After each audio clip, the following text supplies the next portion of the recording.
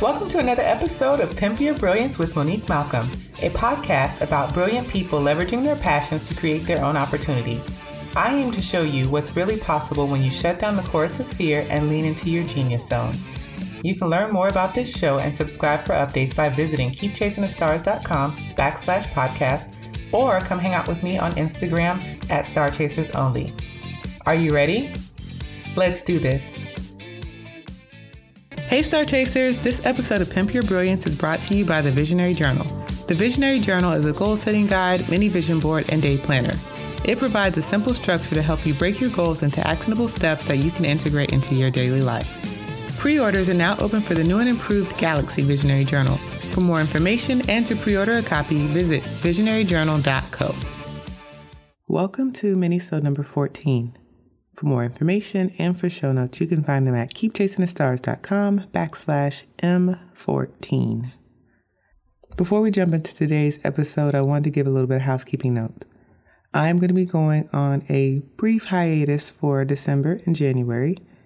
Now that the holidays are here and we're in full swing of planner season, I'd really love to have some time to take a step back, reflect, think about what went really well for this season of the podcast, think about, ways I can improve, and have an opportunity to reach out to new people and book some more guests and batch schedule some more interviews. So I am taking a break, a much needed break, but I am really excited to come back for season 2 with a bigger, better podcast and even more fantastic guests. So there'll be another episode before the end of November, but after November is over, I'll be just shutting it down and I'll come back in February. So, sorry, I know you guys might be sad about that, but there's like 29 episodes worth of content already. So, if you have not been listening since the beginning, you have some work to do yourself. But I hope that you guys have happy holidays. And without further ado, let's talk about success. So I have another listener question, and it is from Taryn Jerez, and she wants to know, at what point in your business journey did you start to truly feel successful by your own definition? And when I thought about this question, it was like, it's not a hard question, but I'm going to be honest, it's taken me a number of years to really feel at a place where I feel successful and I feel comfortable. At the same time, I don't feel wildly successful. There's still, things that I'm working on in my business, things that I want to improve, trying to bring in more income and stabilize things. And this is just a part of the journey. Like, you learn new things and you try to implement them and apply them. But overall, I would say that I do feel successful. But I don't think I really came to that realization until a little bit over a year ago. And I'll tell you the story behind that because I think that's the best way to answer this question. So I moved to Bradenton, Florida just under 4 years ago with my family. And if you don't know, I grew up in Orlando, Florida. So all of my life is in Orlando. I did all of my schooling, including college. I had my son in Orlando, all my family's in Orlando, all my best friends in the world. I met them in Orlando, or they still live in Orlando. So Orlando is home for me. And I left a really good situation. I had like a really great friendship circle, and my parents live there. So, there's a lot tied up in Orlando. And so we moved here because my husband got an opportunity to get a promotion. And at the time I was like kind of apprehensive, like, I don't want to leave Orlando. But at the same time, I felt like there was nothing holding us there. And if this was an opportunity that was going to help him advance the way that he wanted to in the company, then I should be supportive of that. So I told him to say yes, and we packed up and we moved to Bradenton. So for perspective, Bradenton is about 2 hours away from Orlando. It's on the coast of Florida. And at the time I was thinking this was going to be like a 1-year deal. We were going to be here a year and then we were going to be able to go back to Orlando. Well, fast forward almost 4 years later and 2 apartments later, and we're still here. So, but the reason I bring that up is because I hated it. Like, I hated it so much. I hated living here, like, so passionately. And I went back to Orlando pretty much all the time because I just did not like it here. And in the beginning of January 2016, I got really sick. And I was sick in and out of the hospital for the majority of the beginning of that year. And that was a really difficult time in itself. But after, I had to have some surgical intervention and I started getting better, I asked my husband to buy me a bike because I realized I love biking.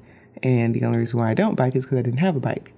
So he bought me this bike, and having that bike forced me to get out and ride it. So I started riding to the park, and I started biking to the beach and biking to the nature preserve and just kind of exploring these areas around the city that I could get to by bike. And one day I was riding down to the beach, and from where I used to live was about a 45-minute bike ride. So I was biking to the beach, and I got there and I just had this overwhelming epiphany, and it was like, you are living your dream life. And the reason I say that is because my life's goal has always been to live ridiculously close to the beach. My life's goal is to have a tiny condo on the beach. That's what I want. When I retire, I want a tiny condo on the beach. And so it was not until that day that I realized I was already living that part of my dream life. I've always wanted to live so ridiculously close to the beach that we didn't have to think about going. We didn't have to pack a car. It didn't have to be a day trip. We didn't have to take time off of work. I've always wanted to live so close to the beach that I could just go at any moment, out anywhere. I could just be I want to go to the beach right now, this second, and I would be close enough to go. But in the dream, I just always saw the beach as my backyard. I'm living in the condo, and I walk out my door and there's the beach.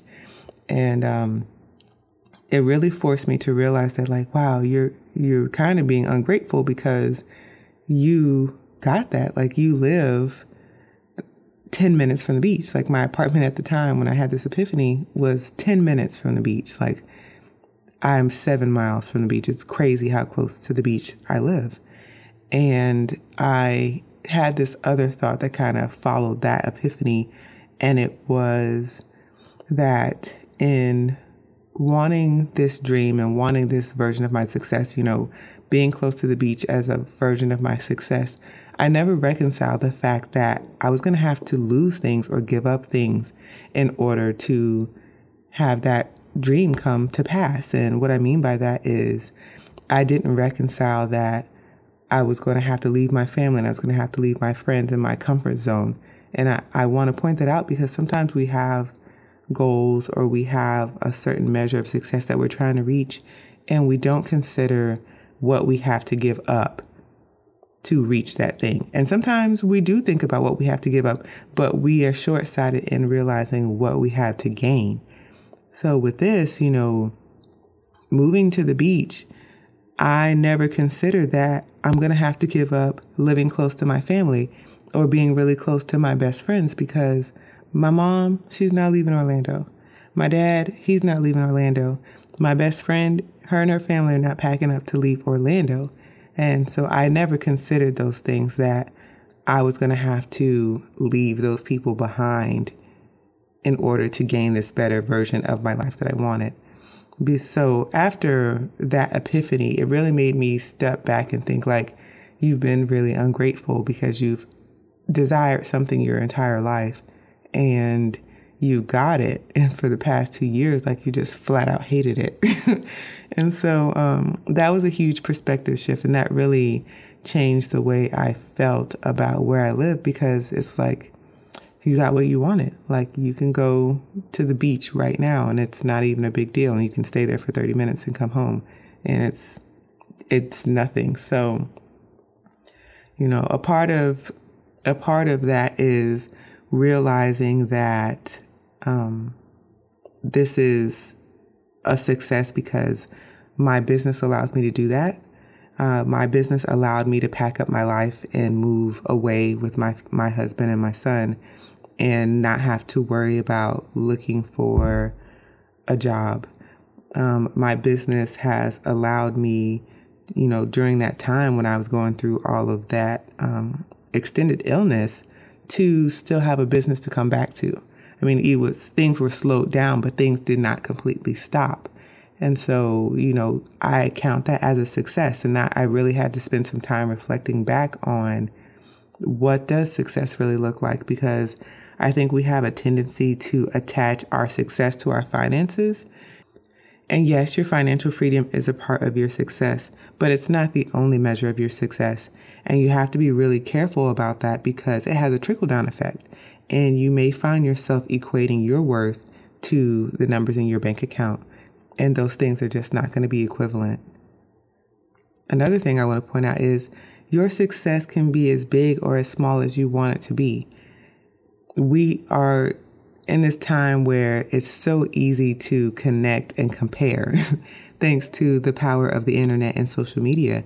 But we have to stop looking for indicators of success in those places because you're not going to find it. We're all doing it for the gram. Even if you think that you're not, we all are.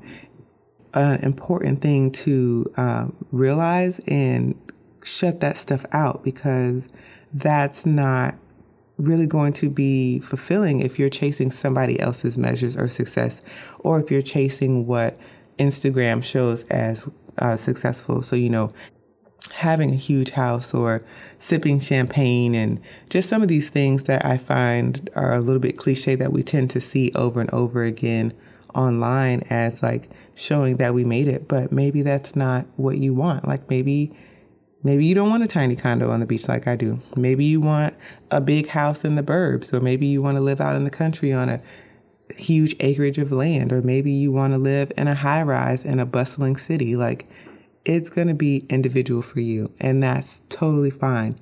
You have to lean into what success feels like for you, what feels good for you, what your value systems are, what you ultimately want. And so I have learned that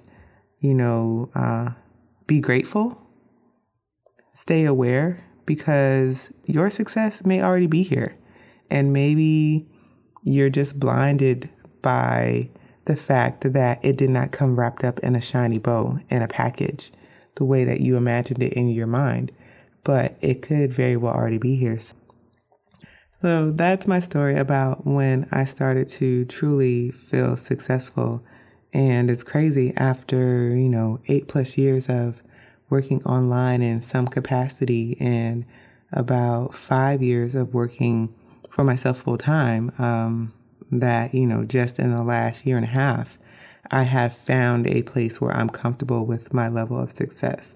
And, on a just a purely business note, I think what I've been able to do with the Visionary Journal is a huge tie into how I feel about my success because, it still blows my mind that I created an entire planner system. Like, y'all, I made a planner system and I've been able to produce it successfully for 3 years. And, that's amazing in itself and what I've been able to do. So, don't let other people tell you what success looks like or force you to feel like it's a certain amount of cash in the bank or it's a certain size house or a certain size car or a certain wardrobe. It doesn't have to be any of those things. Maybe none of those things appeal to you. And if they don't chase them. Chase the version of success that you want for yourself. So that is it. And I hope I answered your question, Taryn.